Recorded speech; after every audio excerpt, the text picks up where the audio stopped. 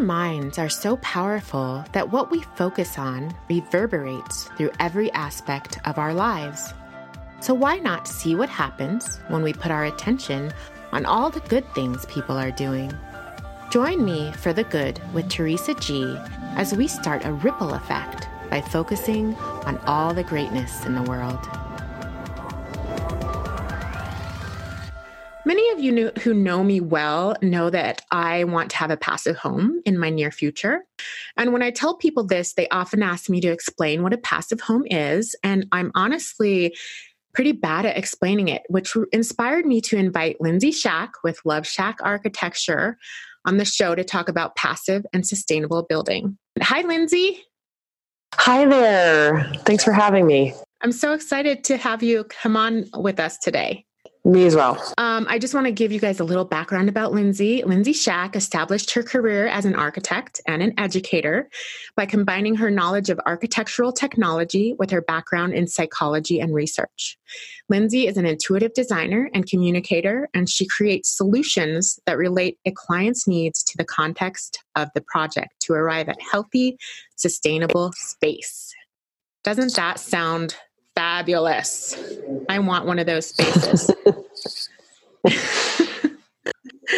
So let me tell us a little bit about how you came upon this passion in designing and building. Sure. Thanks for having me on first and foremost. And I love that you're excited about this topic, and it's one that I'm pretty passionate about. So I really appreciate being asked to speak about it.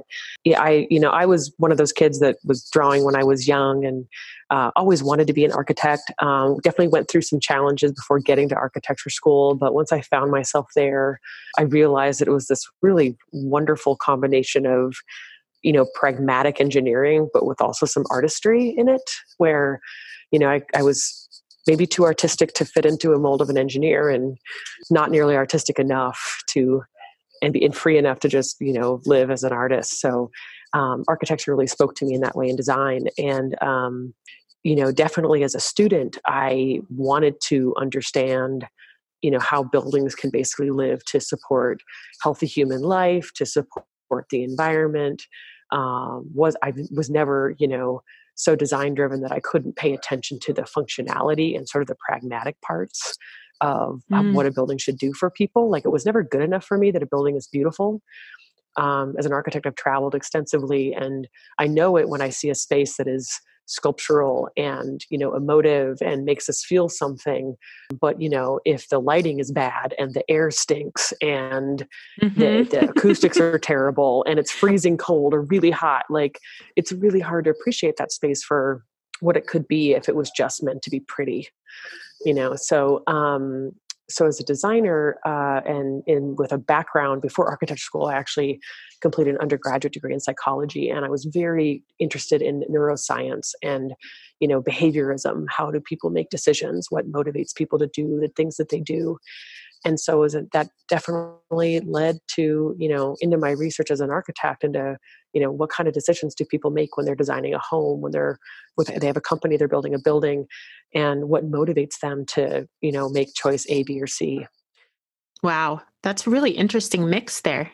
Yeah, it's not common, I don't think. And I tell people all the time, like, I didn't do this on purpose, guys. Like, this is how it worked out for me, and it worked out great. But I couldn't have, in a forecasting way, sort of charted this path. That it was really a circumstance of life events. It's a longer story, but to, having a background in research and behaviorism, it just really flavored my architectural research, and that I couldn't let go of the human condition.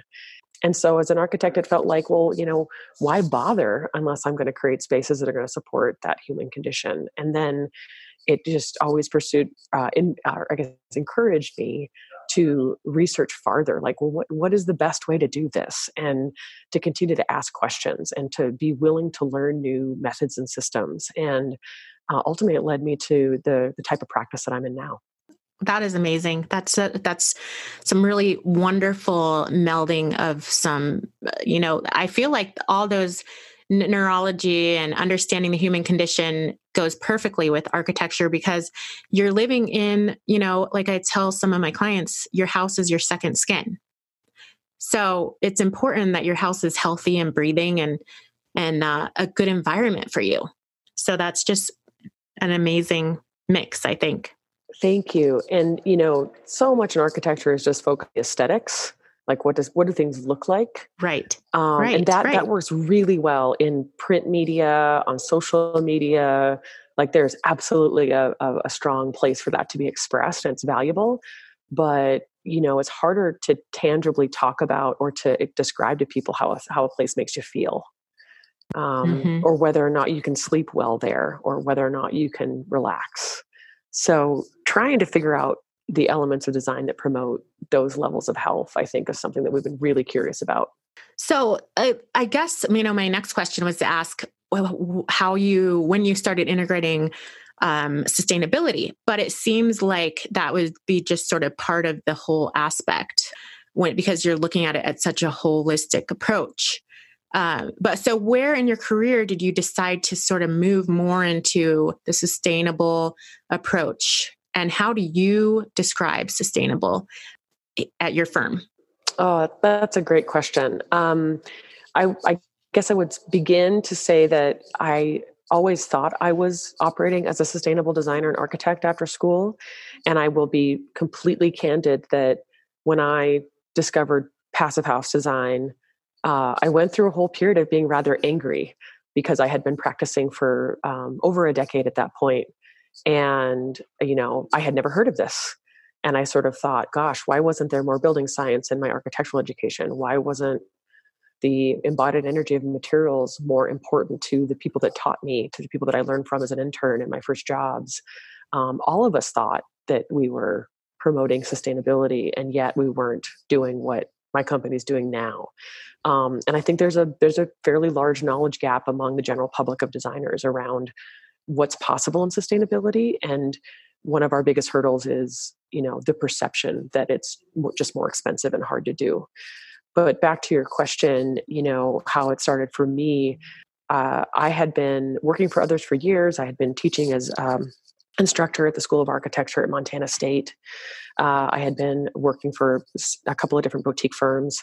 And, just like many people, when the recession happened, I actually found myself pregnant with my first child and needing, more structure around what I was doing. So I started working for the university and then ultimately working privately.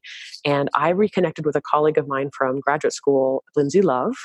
And yes, we're both Lindsays, but we sort of reconnected over social media. She was building her own home in Idaho, which is a hybrid straw bale home. It's a fantastic building. And I was so impressed with her work that I started to learn from her a bit more.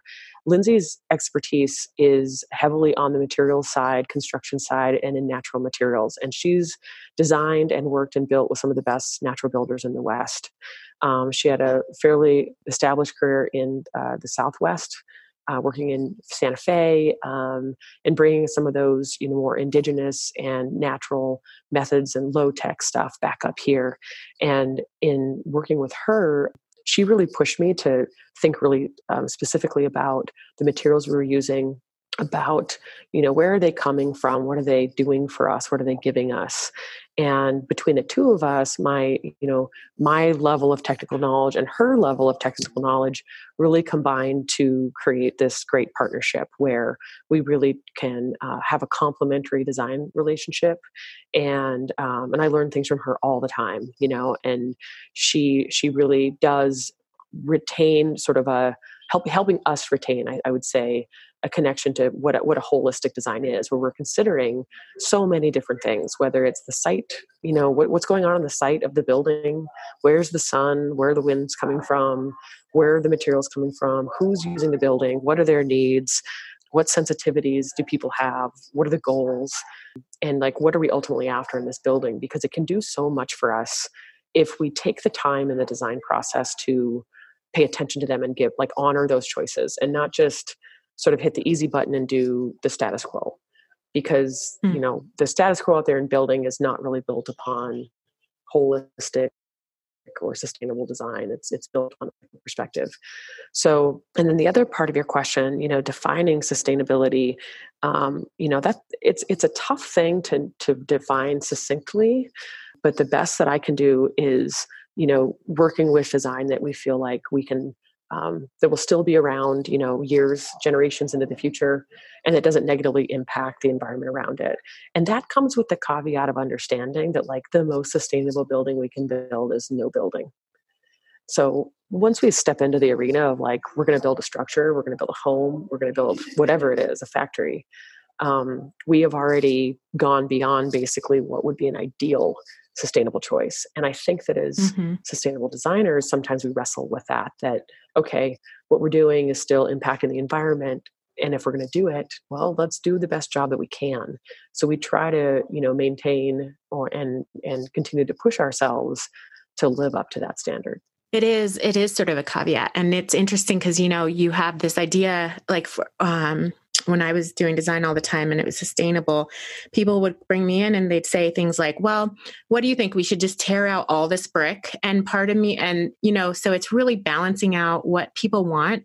And then also thinking, well, is the brick working? Like, what's really wrong with the brick? Because honestly, that brick is taking it out. What's the benefit and how is it going to affect the landfill when we just take all this brick out and put in a new substance?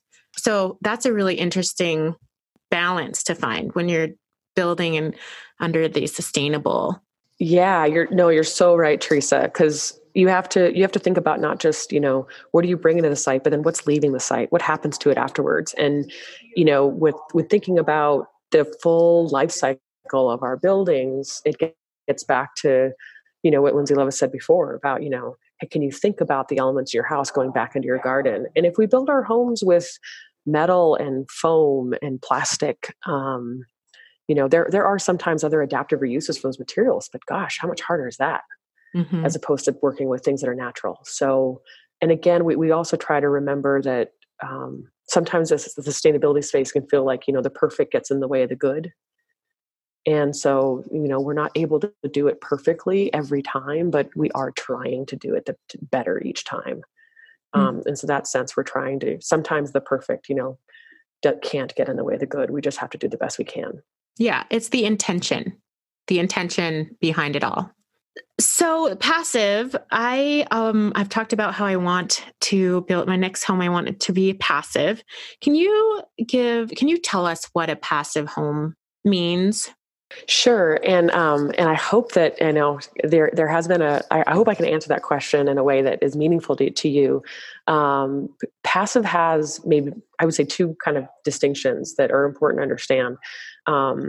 There's the movement that began probably in the 60s and the 70s in full force, where we were trying to build buildings that required no additional energy and honestly were passively heated from the sun, or from some on-site energy source. Maybe it was a wood stove, depending on the climate. There's different options. And one of the things that is different that I'm working on is something called Passive House Certified, which is a German energy metric that is probably a poor translation into English because it's a pretty active system and it's not just for houses, not just for homes, it's for any building. So to define a passive home in the system that we're working in is a building that basically is designed to operate on the least amount of additional energy that's required to keep it at a maximum level of comfort. So there's lots of different ways one can achieve that goal in terms of what materials you're using and what the design is.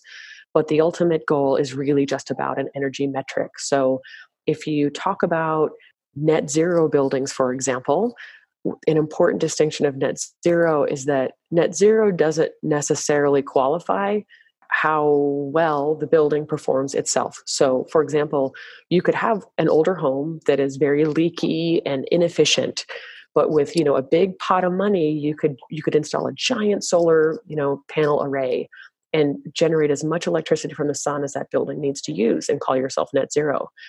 But that tactic doesn't approach anything that's going to help any of our climate action goals or reduce the overuse of energy in our world. So when we talk about a sustainable home, a passive home, we realize that the passive home is sort of the best building block to get toward a carbon neutral or truly net zero building, because you're starting with a design that is meant to have a minimal impact on what it needs from the grid or the site or the sun or whatever your energy source is in order to maintain safety and comfort for the occupants. And then, the actual added energy that's needed, whether it be from a solar array or from, your electrical grid, is really, really small. And so what we're doing is designing homes that additional energy that's needed to keep you comfortable is about 10% of what is needed to heat and cool a traditional code level built home. That's amazing. Yeah, like it's the analogy that's often used is that a passive home could be heated with essentially a hairdryer that's plugged in, because you're taking into account, again, holistically, we create heat in our homes all kinds of ways. Yes, the sun comes in your windows and might heat up the floor, but we've got our bodies are giving off energy and heat. Our cooktop, our lights, our washing machine, our dryer, even your air conditioner has in your fridge, like they're creating heat. And our buildings today are actually designed to be leaky enough to where that moisture and heat can make its way out, and then your heating system can then, bring more heat in to compensate for the loss. And so, in the 20 or 30 years ago, the Germans really started looking at the building science of building envelopes. They thought, okay, if we build the building super tight, but then we actively ventilate the whole building, we get constant fresh air. So we don't get that sick building syndrome that happened a lot in the 80s. We're not getting mold in the basements. We have constant fresh air. What we get is this very comfortable, safe building where, exterior contaminants like pollen, if you're sensitive to pollens, or smoke from, extensive wildfires, they don't make it into your home because you have, first of all, a super tight home. And second of all, you've got a constantly filtered and refreshed air supply inside your home. And then, it's pretty low tech too. I mean, if you feel like you're getting kind of warm and you want to open the window, you just open the window. There aren't restrictions on that kind of thing. It's not super high tech that like you need an engineer to come by your house and, calibrate it. It's just that you have this opportunity. Yeah. Like no one's going to go for that. But you have an opportunity when you design a building and you build a new structure to set it up that way. And it's your best chance to sort of living in a way where you're requiring a minimum of energy from the grid.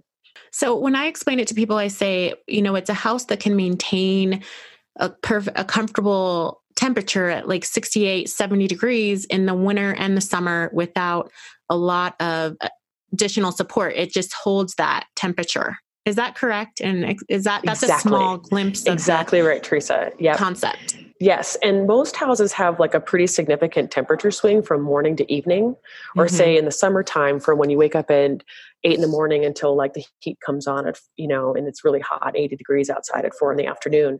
And a passive house doesn't change. A passive house is consistently the same temperature inside, no matter what's happening outside. That's what its job is. And, one of the ways that I like to describe it here is, and I don't know if we can use brand names, but, I'll ask contractors around here if they know what a Yeti cooler is. And they go, oh yeah, I know what a Yeti cooler is. It's like the super expensive cooler. And I say, well, remember when they came on the market and they were pretty new, people were sort of scoffing at it. Like, why would somebody spend several $100s on a cooler? That's so ridiculous. But then they would go on a river trip or a hunting trip and somebody would have ice on day 4 or 5. And pretty soon everyone's buying Yeti coolers because they're realizing the performance they get out of that investment, right? Yeah. So they're stupid expensive coolers, but we never thought we'd buy one, but we sure did.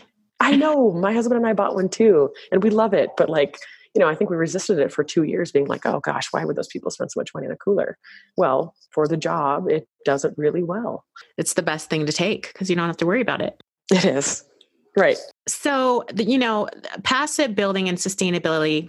Can you talk about the long-term effects? So let's say that how can we, by implementing more passive homes and buildings in general, how is that going to affect the long-term health of our planet and all living life on Earth? Well, I'll tell you that the group of colleagues that I've built around the country and around the world, actually, that are working on passive structures, I've talked to them at several conferences. We have quite a few online meetings, and I've never met a group of individuals that was as dedicated to impacting climate change as this group of individuals. And, not to be crass or anything, but they're not full of shit. Like, they are not just showing up as designers and saying, oh, I've got this new whiz bang technology and, or this cool way to design a building and it's going to have some minor impact. They're honestly sharing information and collaborating in a way that can hopefully get all of us to design better buildings, because we believe that this will be the way that it will become the best practice in the future. It'll just be what you do, because the building science supports that this is the best way to build. And so if all of us are designing our buildings to a higher standard, then the actual, need for energy in our communities will be better spread out. The cost of operating our buildings will go down. For municipalities that are operating housing or institutional buildings, or for schools or universities, where all these taxpayer dollars are going into how a building is going to be, managed over the long term. This system then is going to reduce all of those operating costs. It makes a ton of things possible for people if they're not saddled with an unexpected cost and investment in the operation of their buildings. Mm-hmm. And then furthermore, just that level of comfort that one gets in the building, the level of clean air, the quality of sleep one can get, because a passive home is not just consistent from a thermal standpoint. It's also consistent from a clean air standpoint and an acoustic standpoint. So, if you're trying to value all of your assets and think about what do I value? What are my priorities? Think hard about, how do I value quality sleep at night? How do I value, seasonal allergies? How do I value fresh air if there's something toxic going on outside my building? Is my neighbor, painting their house with a nasty chemical? Am I downwind of something that's not happy, like a forest fire? Mm-hmm. In terms of general holistic health, a building that is designed this way not only reduces all of our own energy needs, which as a collective, as a community, I think we all have to look at, but then it provides a space, I think, where we can actually operate to a much higher level of health and lower level of exposure to toxins than most of us are living in right now. Gives me goosebumps. Is that weird, talking about passive home buildings create goosebumps? I mean, is it giving everyone else goosebumps? I'm a giant geek for this, right? And I think that's probably evident. So it's not weird to me at all. I mean, this is sort of, I've got a family and I've got 2 little kids, and I think a lot about and it became more clear to me after I became a mom. It was what goes into their little bodies? What are they exposed to? How am I able to make a difference in that sense for them? And it really empowers me and encourages me that this work is really necessary. Yes, it is very necessary. And that's why I was so excited that you said that you join us today. One other question about when you mentioned carbon neutral building, is a passive home automatically carbon neutral or no? Not necessarily, no. And what does carbon neutral building mean? So when we're talking carbon neutral, we're kind of talking about the embodied carbon of materials. And that refers to the carbon dioxide that's emitted during the manufacture or the transport or the construction of building materials. And then also with their total life emissions. So if you get into your car, that new car smell that everybody kind of loves, what you're smelling there is off-gassing. Mm-hmm. And I don't love that it's the same with new carpet that, no, I don't love that smell either. Some people do. But I know what I'm smelling now. And it's the same with our carpet or a lot of the manufactured items that go into our homes. They have a chemical emission that they give off. So that includes, even the embodied carbon of manufacturing materials. Things like concrete and plastics and steel and, even just, diesel engines that are, maybe cutting down trees, right? It's just the reality of the things that we're using to build buildings with. And so when we talk about carbon neutrality, we're talking about materials that can account for the embodied carbon that they bring to the project, and then potentially also then sequester carbon in their elements and in the space. And sometimes when we talk carbon neutral, how to get to carbon neutral, it's a little bit esoteric and abstract, because what people are doing is they're sort of creating carbon in one bucket and then buying, say, carbon offsets in another bucket, and by that zeroing out. And that's not what we're really talking about. What we're talking about is designing to a minimum amount of additional energy and then choosing materials that minimize the embodied carbon. And if even better, they help sequester and pull the carbon out of the atmosphere once they're built. So materials like timber, earth and plaster, straw bale, wood and stone, they're all natural materials that are part of a general life cycle that pull the carbon out of the air and can help us sort of stave off some of the global warming. And what we know right now is that buildings in general are responsible for almost 40% of all of the carbon emissions around the world. So oh my gosh. building this way building this way is not the total answer, but it's a significant portion of the answer. And so when we talk to people about, gosh, this climate change thing is, so overwhelming, we do have some moments in our lives when we have an ability to act on this. And does it make a difference? I would argue, of course it does. Even small movements in this giant system, they still matter. And so to approach carbon neutrality is to try to marry those two things, where we're needing less and also, sequestering more and living in a space that's not continuously off-gassing toxins into our environment. There's more kind of technical carbon neutral definitions that we can get into, but I don't want to bore everybody with that. But what I'm taking from it is when I build my passive home, I also request that I want it to be a carbon neutral building. Is there anything each of us can do today to make our home a healthier, greener space? Yes. I think that one of the first things we can all do is just educate ourselves. Taking some ownership of your space and almost like deciding to spend an afternoon looking at it as if it's not your space, giving yourself permission to kind of look at it through a critical eye of, these are things that I think are working really well. These are things that I think we could improve upon. Some people live in a home that they own and they have, authority over, and some of us don't. Some people rent or they're in some kind of, transitionary time in their life, and they just want to make improvements in the space where they are. So I would always first direct people to sort of the really basic fundamental things of good natural light and fresh air, and kind of removing things in your space that might create toxicity or bad flow, or kind of getting after comfort and health in that way. And then beyond that, then you can start to look at, what are your habits in your home? It's just simple things that I'm sure most of your audience is pretty familiar with, like really, thinking about, how much energy does my family use? Could we be more conservative with our water use? Could we be more conservative with our energy use? Could we look into where our power is coming from? Are we able to support power sources that are more sustainable?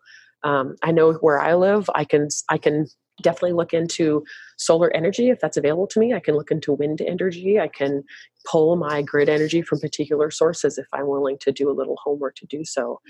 So I think getting educated and then finding ways where on a personal level you can participate are the best ways to start, and to feel like you are part of the solution and not just part of the problem. I know as architects, we all have houses of our own and families of our own, and people that we care about. And even for us, sometimes it can be really challenging to wonder if you're doing enough. And at the end of the day, we all want to enjoy our family and have fun and not be so burdened by all of this. So those little choices, I think, can help us feel like we're making progress every day. And then once in a while, you get like a big opportunity. Are you going to buy a car? Are you going to build a home? Are you going to, renovate the building that your company's in? And then you can make a bigger push for reaching a higher standard. But in terms of every day, we all have little habits of what businesses we support, how far away do we go to get our groceries, what kinds of food do we source, and that's everybody's own personal choice. Everybody can figure that out for themselves. But just taking the time to honor those choices, I think, is a good place to start. I love it. What do you do every day that makes you be the best you? Is there something you do every day? on a regular basis? It's been a kind of fast and furious several years. And it's slowing down. Gosh, this is a hard question. I think all of us, but my business partner and I, we've both been pretty dedicated to making sure there's still time for things like self-care, meditation, health. And one of the things Lindsey Love and I partnered on was, we both wanted to stay in our mountain communities. We both live in relatively small Western communities relative to, other big urban areas of the country. And we knew that we could move to an urban area and, make it big, if we wanted to, we could do that. And maybe we would be successful. Hopefully we would, but everybody wanted to stay where they were. Nobody wanted to move. So we decided that we would partner, and then we would build a company where there was time and space for us to do something besides be architects. The architectural community is a very hardworking community. We have a bit of a work hard, play hard culture. And we worked for others where the culture was very much about, slaving away and, working all week and, not doing much else. And we wanted to have more balance in our lives. So I think for us, one thing we do every day is, showing up for this work means that we're also making time for those things, then making time for self-care. So if you need an hour for a personal appointment, you take the hour and we don't ask questions, and we leave it up to each other to be professional enough and organized enough that we still take care of our commitments while maintaining, whatever level of care we need for ourselves. And so personally, my best bet is if I can get myself out of bed in the morning, and make coffee and then have some time for some, whether it's fitness, going bike riding or running or yoga or meditation, I find that I can better approach the rest of the challenges of the day. So it's not really that unique to anyone else, but getting up and out of bed in the morning for me before the rest of the house wakes up and is needing me tends to be the best thing I can do to set myself up to feel good. I can relate to that. And I think moms everywhere can. Is that like early morning when the house is totally quiet and you get those few minutes to yourself. It's golden. It's golden, right? Yeah. I used to try to stay up really late at night and get a whole bunch of stuff done, and I would just be destroyed. I couldn't keep that up for very long at all. So, and it's not always easy to get up early in the morning either. That's always a challenge too, but I've had a little bit more success trying that. So everyone, you can find more about Lindsay and her firm, Love Schack Architecture, by following the links on our website. And I just want to say, Lindsay, thank you so much for coming on. Thank you for creating ripples of positive change with what you're doing every day. I love following your projects, and I look forward to working with you someday soon on a project. So thank you so much. We would love so much to get that opportunity to work with you, Teresa. It would be great. And I really appreciate you inviting me to chat with you. And, hopefully if your viewership would find us on Instagram, we're at Love Schack Architecture. And hopefully, this is useful information for your audience, and really appreciate being asked. And I'll put their Instagram link on my website too. So you can go over there and follow them on Instagram, because it really is fun to see all the different projects they're doing in the West. And I want to end the show, everyone, with a thought from Lindsey Love, Lindsay Schack's partner at Love Schack Architecture. And she has this quote. They have this quote up on their website. And I just want you to sort of think about this a little bit. She says, what if at the end of your building's life, say 150 years from now, all of the components could go into the garden? I love that so much. Everyone have a great day. I'll see you next time. Thank you. I'm Teresa Gabrielle, and you've been listening to The Good with Teresa G. You can follow The Good with Teresa G on Instagram, Facebook, and Twitter. If you haven't yet, go to the Apple Podcast and subscribe, rate, and review this podcast. Join me next week for another inspiring conversation. Thank you for listening.